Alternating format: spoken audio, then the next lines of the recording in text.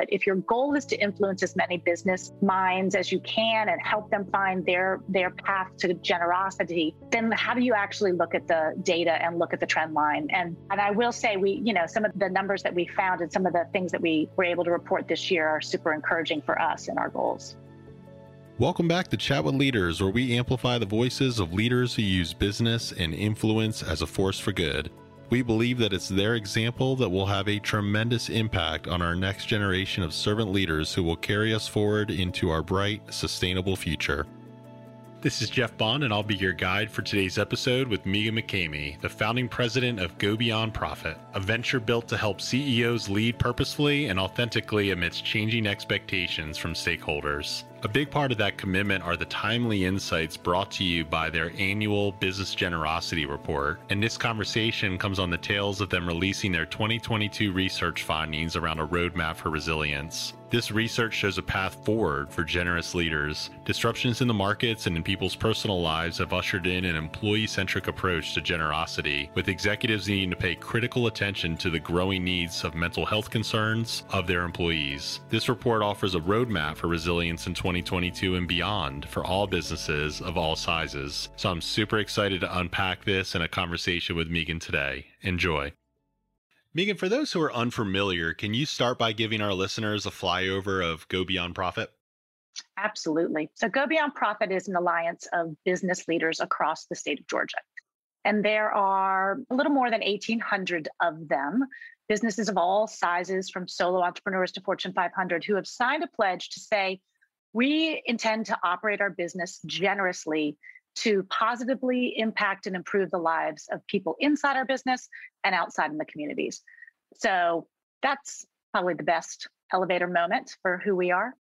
I love the pledge aspect to it. It's simple, but it's also an intentional action that brings people together around a common good, with there being a low barrier to entry. Because I do think in some cases, if you make it too hard for people to say, yes, I'm going to use my influence in business and leadership as a force for good, it may prevent them from even getting started. And so like meeting them where they're at today and giving them a way to codify that and be part of a community and a movement of like-valued, like-minded people, I think really gives a lot of strength to that. And there's so many great organizations around the world, frankly. We'll talk here in Atlanta. I'm part of the Conscious Capitalism leadership team for marketing communications. We got Nathan Stuck, who leads Be Local Georgia with a great community. And we have the Georgia Social Impact Collaborative, just to name a few really strong social impact players, all bringing people together around a common good. And I love how it just continues to grow this ecosystem and serve. What kind of momentum have you kind of felt with the social impact community since you started? Yes. Well, yeah, to your point about the pledge in particular, the biggest growth I've seen, or the intention or the space that Go Beyond Profit wanted to be a part of, was inviting every single business owner or executive who's leading and running a business to the table. So often this notion of social impact, corporate social responsibility, business as a force for good, the conversation has been led by those in sort of the Fortune 500, Fortune 1000. And the vast majority of businesses are actually under 10 employees or under 50 employees. And you want to make sure that this notion of how a business can operate generously feels applicable, and that people who wake up every morning worried about the business of less than 100 employees feels like they are part of the conversation. And so I think the great momentum we've seen in the last 4 years has been just that, this idea that we might have a restaurant owner of 10 employees in Athens, and we might have a Fortune 500 restaurant company of 50,000 employees, right? That they're both committed, and that they're both in the conversation saying, how does this work? How does this not work? What's the priority? How do we do it better?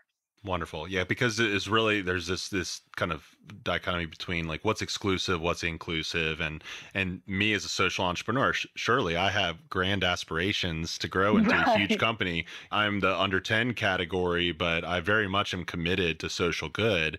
And really in the early stages, what you have is your time and your talent. You don't necessarily have the treasure, the resources to necessarily give generously, but you can democratize your experience. You can give wholeheartedly to social good. You can believe in the idea ideals and live it out in your actions every day in terms of how you create a bright, sustainable future for that next generation while you're building momentum around your business. And then when you arrive at certain points to be able to give treasure more generously, like Jackson Healthcare, for instance, which we'll get Right, into here in a right. second, then you can Yeah. give numerously and still have a very profitable business that employs people and that really impacts the community. So I think it's just such an important point that I didn't want to brush past too quickly. Yeah. Yeah. Agreed. Yeah. So talk to me a little bit about the impetus and story behind why you became the founding president back in 2017 and how the organization has evolved. So there was a group, there's a single founder and venture philanthropist that had the vision for what is now Go Beyond Profit. And there was a circle of founding business leaders, all a bit later in their career here in Georgia, operating here in Georgia, who basically said, we believe that this notion of business generosity is fundamental to a successful business. And if we could lend our influence and our time here at this stage of our careers, we'd like to help every business. What if every single business in Georgia could find their way to operate generously? No, there wasn't a criteria that said, oh, you have to give 10% or you have to give this. It was no, look at your own business and imagine what it would be like. And so they wanted to influence. And they connected into me through just peers and acquaintances and asked me to come in and talk about it. And I have had the privilege of sort of envisioning the how. If your goal is to influence, then what's the how? And we certainly have learned a lot over the years about what's the most effective way to help a CEO, a company of all sizes. And we really settled in on this notion of peer-to-peer conversation. And it's taken different forms. It's taken interviews, those who are in that position, that chief executive role. It's been events to gather people when that's been possible. And then what I know we're going to talk about today is it's been research, right? Which we do a simultaneous survey of both those senior executives running the businesses in Georgia and employed adults so that we really can dig in, not just to the conversational style of what's working, what's not, what's a priority. We can really get some data behind it. And we've been able to then see the trends. But I got pulled in to think about the how, and it's been a complete honor to work alongside the founders to hopefully have an impact here in the state of Georgia. Well, you most certainly are. And I love that you really focus on the word influence because that's something that's near and dear to my heart. When you have that opportunity to influence others and create community and belonging and you're inclusive and how you do that, you create momentum around a business or a movement or a nonprofit organization, any sense of community where people gather that can truly make a difference in the world when you have shared beliefs of doing good, serving others, being generous. And the research you touched on before is outstanding. And you come up with an annual business generosity report. Why has that been such an important project for you personally in order to serve your stakeholder community? First of all, it's been a stretching project. I can't say that before I got here to Go Beyond Profit that I had been really in the research, in the world of doing a lot of research. I'd been more in the grassroots and building space. And so it's been phenomenal for me to really learn and work with experts to craft the research. But again, the whole focus of the research is the data. How do you look at the trend lines around mindsets, which now we can say we can capture? How do you look at, check your gut? Everybody has a gut around how people are feeling or what employees might be prioritizing or whether peers actually find this important. And data checks your gut and gives you those actual tactical insights that you need. When this whole conversation around social impact was beginning, and it's been decades now, there was a larger report, the Edelman Trust report, that came out and was starting to talk about whether or not consumers really actually trusted brands more or wanted to buy from brands more, who were starting to show that they cared more broadly than their bottom line. And we went through decades where that report said they care very, very much, and they were not changing their buying habits. They were in no way crossing the street for a different brand. And then all of a sudden, that report showed a shift. And it showed the shift that the younger demographics were paying significantly more for the brands that they saw were doing good, that were sourcing well, that were treating customers well, that were giving their resources towards societal issues. So the trend line shifted, and that's a bit of what we've been trying to do here with Go Beyond Profit. If your goal is to influence as many business minds as you can and help them find their path to generosity, then how do you actually look at the data and look at the trend line? And I will say some of the numbers that we found and some of the things that we were able to report this year are super encouraging for us and our goals. Absolutely. Well, we're going to dig into that report for this year, but I really think that it's important to back these claims with data. There's so many people out there, so many leaders in business that still think that this is all pie in the sky thinking, that people just don't particularly care about purpose, generosity, that doesn't draw employees. It doesn't create enduring businesses. It's just the kind of brute forces of capitalism and how we run a business and we push through that and we operate like kind of a assembly line, and we have the management centered around all the people to make sure they're doing their work. But the world has shifted so much and even accelerated so much over the pandemic era that we're in. So really seeing the drastic changes that your research has really shined a spotlight on is incredibly interesting. So I'm proud to share that with our listeners today. So I want to jump right in with, given this market volatility and the shifting business climate really during the pandemic era, how has that influenced business generosity? How has that changed the perspective of employees choosing where they work? Yes. Well, the interesting thing is it's changed it dramatically. We've been, again, tracking it for these 4 years. And back in 2019, when we started this survey, about 47% of employed adults said this is something that influences the decision that they make on where they're going to work. Now it's 75% who claimed it is very or extremely important to them. 75%. There's more percentages that said it's a little important, but 75% said it's very or extremely important to them that the company that they work for be seen as generous, be known as generous. That's a remarkable shift. And quite frankly, even from last year, when we did this in 2021, it went up from 60% to 75% just in the 1 year span. So it's become statistically significantly more important over time. And I think the important parallel to that is that executives know it. There was only 1% of executives who said this is just a passing trend in our survey. The vast majority of them, now back in 2019, again, executives, only about 43% said, this is important to me because it's important to sort of core financial measures, like around customer, whether they can gain more customers, that kind of a thing. Only 43%. In 2020, they started to say, about 64% said, no, I think it's impacting my business health, the overall health. Now in this survey, we found 88% of executives said that actively operating generously creates a more connected culture. 83% said it helps them attract and retain talent, and 80% said it helps them gain new customers. So now the vast majority are recognizing that finding their way to operate generously is going to hit the key financial measures that make their company resilient and healthy through the ups and the downs.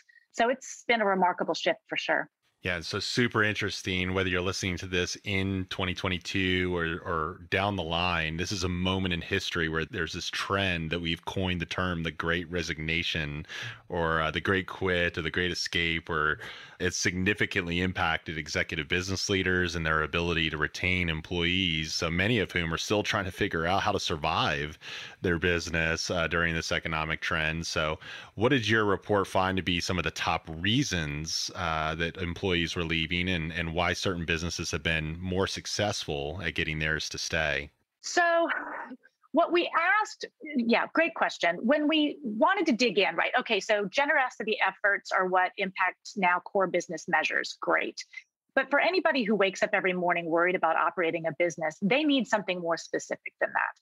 So we dug in and asked them both, okay, what does that exactly mean when you're talking about employees versus what does it mean when you're talking about what you might do to help outside your business with the community? Let's break it down. And so we broke down what generosity efforts a company should be doing, what's the greatest priority. And for employed adults, what they said is, please give me flexibility. Number one, standalone, they want flexibility. What was super interesting, and we focused a lot on this report, the number two thing that they're asking for is mental health support, which if you look at all the options that we gave them, unlimited PTO and emergency assistance, all sorts of parental leave, all sorts of things that you might have thought would have been more elevated. They said, number one, could we please have flexibility? Number two, can we please have mental health support? What's probably important or is important to note about that was the difference between what employees said they need and what executives think they need. So executives really elevated some of those core company statements and groundings that help people feel connected, their company values, their purpose statement. They elevated those. Mental health was way down the line for executives in terms of what they thought employees would be looking for from their company. Everybody got it right. Everybody named flexibility as the first, but then the drop-off came in terms of where mental health fell for executives compared to employed adults. So I think it's an important thing to raise up for those running companies, that's the key measure that they need to get right. When you ask the question, why are they leaving? We asked everybody, so in the next 6 months, do you have any sense that you might leave? Over 30% said, yes, I'm planning to leave, which is of note because when we talk about this great resignation or great reassessment, this has been happening. People have been leaving their job now for the last 8 months in droves. So at this moment in time, you still have 30% who are considering leaving you. That hurts. You've already lost a good percentage point of people. So when we asked not just those 30%, not just the people who've declared it, but everybody, what are you thinking about that makes you want to leave? And we said you can talk about compensation. Number one was compensation. So nobody will be surprised that compensation was their number two.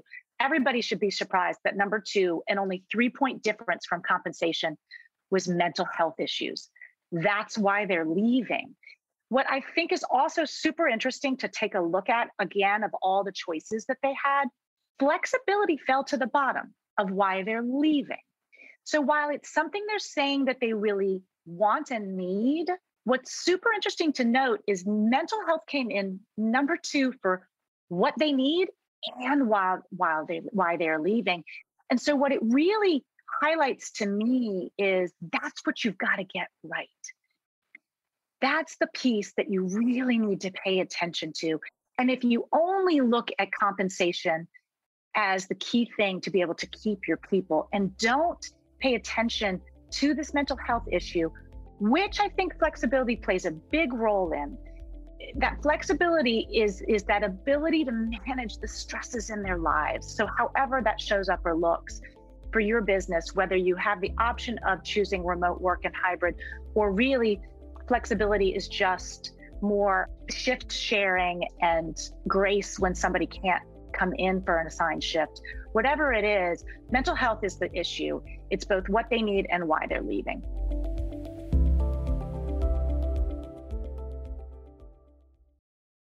Incredible insights. And I feel like there's just so much that we could unpack with that and that I could say in response. But I think the one most significant thing out of all of that is just the disparity of what the perception was on the CEO side versus the employee side, and the importance of doing these types of studies and sharing these types of conversations and bringing these peer groups together of leaders who have this opportunity to bridge the gap and to address the realities, confront them early and often, and really make a fundamental difference in their approach to how they're intentional with their teams. It can close the back door, it can open the front door, it can create a better culture and environment, it can create and elevate humanity in terms of the stakeholders that they serve, and it can really help them as leaders feel more fulfilled that what they're doing matters, because ultimately the human condition is centered around our desire for purpose and meaning and belonging. You know, we want to understand that we were created and we're here for a reason, that what we do matters. There's an impact there. I know a lot of men particularly feel feel that way. I don't know. I've struggled with that in my life too, of like,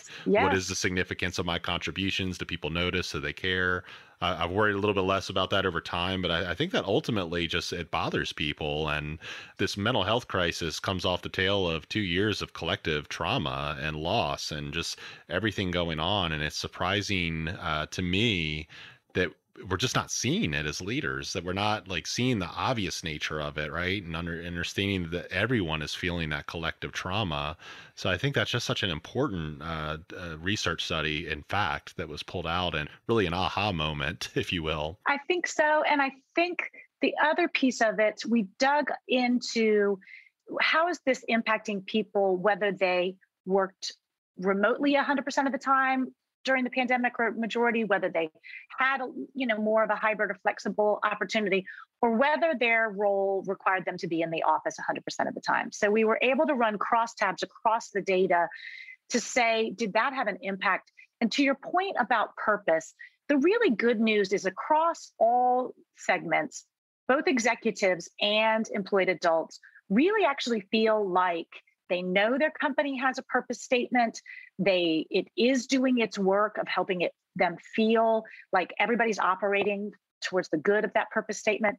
That's a huge trend shift. If you would have had this conversation with me even 3 years ago, I think most executives would have said, wait, no, I have a mission statement that I wrote when I founded the business. What's this purpose concept, right? So the purpose concept, it has caught hold. That's great. What we found was if employed adults don't have flexibility, which we believe from this plays into the balance of their mental health, if they don't have it, they become skeptical around the purpose. They become skeptical around the company values, isn't as resonant. It doesn't have the power that it does if your employees have the opportunity to have more flexibility, which is super interesting if you think about the place that executives are in right now. And we've had the opportunity to speak to a lot of people in that role. And when they are feeling their most transparent about it, they would tell you the challenge they have is they know how to operate a successful business when everybody is in their role doing the job in the workplace, regardless of the industry or size. That's when they have built a successful business. That's what they know what works. You have 2 years of disruption. They would like to get back to what they know works. They would like get back to that plan. And so the plan or the need that employees are expressing of a lot more flexibility in how they show up and where they are, it simply causes stress and strain to the business model that they have successfully run. But what I think the research that we've done hopefully brings some ease to executives is if you can figure out how to adapt your business model to include more flexibility, all the key components that are so important to that connectivity, to the loyalty, to the positive culture, to everything that's important to the foundation of your business, it will be more powerful. It will resonate more, and you will keep people more. So I think it's that leaning into the pain of we're not going back. People experience something that they need help to move into a different way of operating. Those that have ears to hear, let them hear. I mean, that is just spot on, right? I mean, it's so important. I know so many business leaders now are struggling with this kind of tension of this full return back to the office or return to these pre-pandemic conditions. And you really just highlighted how your research talked about the impact remote work has been having on company culture and how businesses should really continue to be thinking about these big considerations of whether or not to return or how to shift and how to adapt and how to give themselves the grace to understand that we've had multiple industrial revolutions, and it's kind of conditioned us as leaders to think a certain way about how people do their work and are managed. But it's a new way of leadership, and it's challenging everybody. And so we all have to be in this constant development mode as leaders to get better. You're never fully arrived. It's a lifelong journey. The people I've respected the most in my life as leaders are the ones that are asking questions till the day before they die, and they're always seeking wisdom and discernment. So really well stated, and I appreciate you highlighting that. And you talked a little bit about trust as kind of as a topic too. So as mistrust is really sharply rising among media, government, large corporations. Yes. We all see it. We're all kind of herded into our echo chambers through social media and algorithms. How are both employees and executives feeling about the trust relationship that their companies produce to do what's right? Yeah, you pointed out some interesting pieces that we found out. So we wanted to sort of check in on trust. And for our members, for our businesses, we wanted to get into the nuance, my employer as a business, a smaller local business, and those larger corporations. Often trust measures look at institutions in bigger buckets. They say business, media, government, NGOs.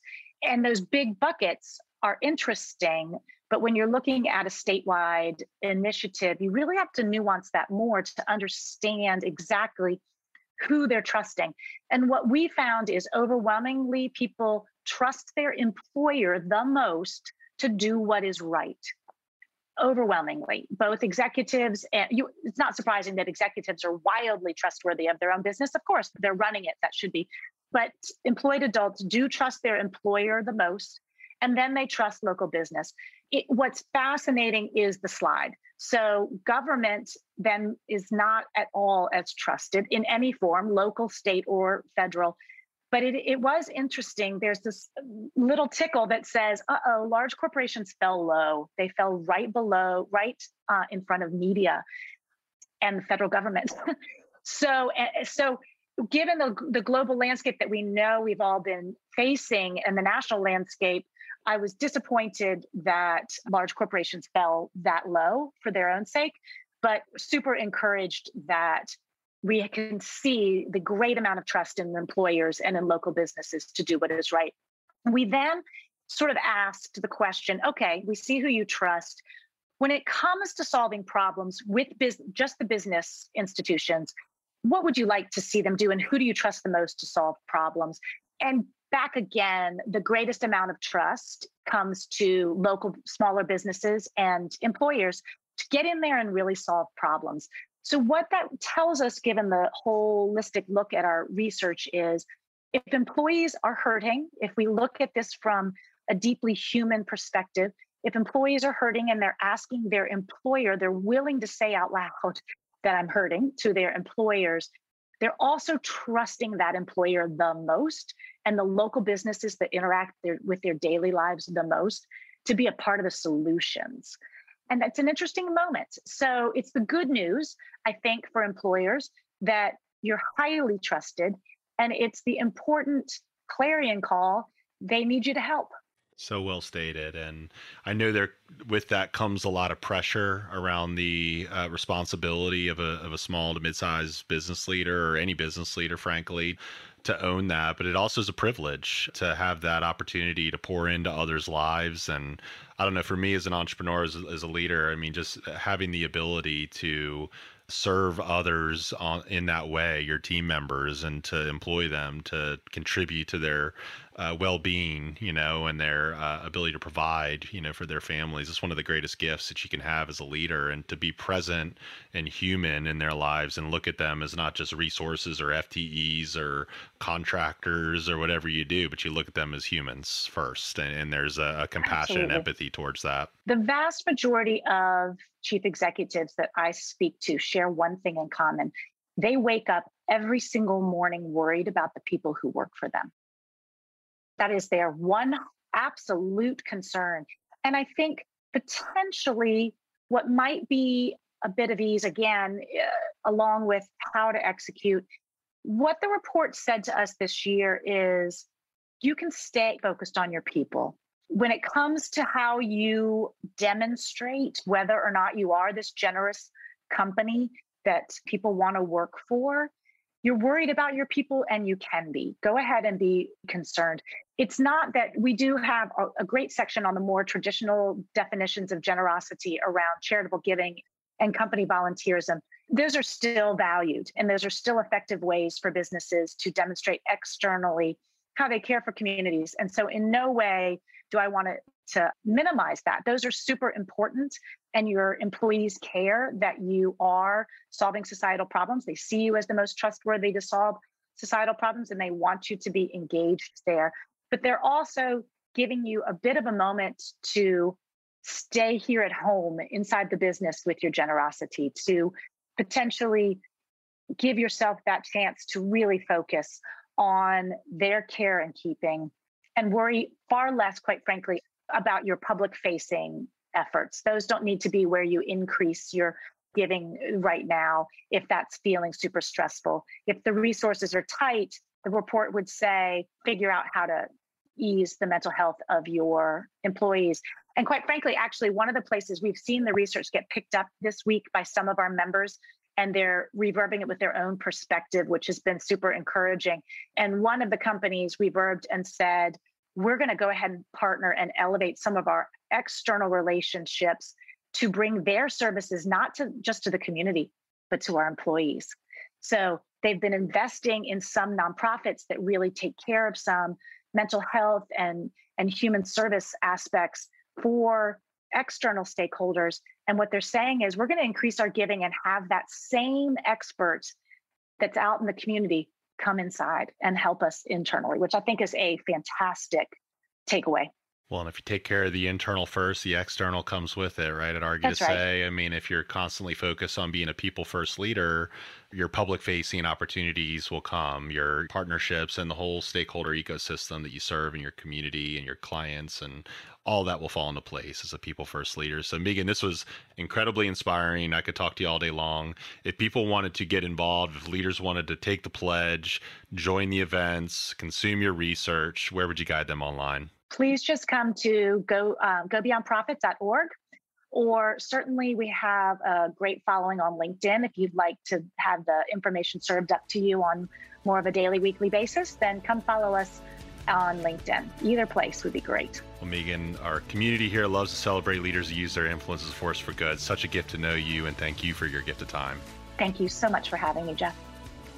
Well, that wraps up another edition of Chat with Leaders. Thank you for investing your time with us today. If you haven't already, we would be grateful if you shared this episode with a friend and rated it on Apple or wherever you get your podcasts so we can pass down the wisdom from our guests to more aspiring leaders. If you're interested in launching a professional podcast to grow your business, we would love to help. Check out chatwithleaders.com for more information and feel free to reach out by emailing team@chatwithleaders.com. Thanks again, and go be a leader worth following.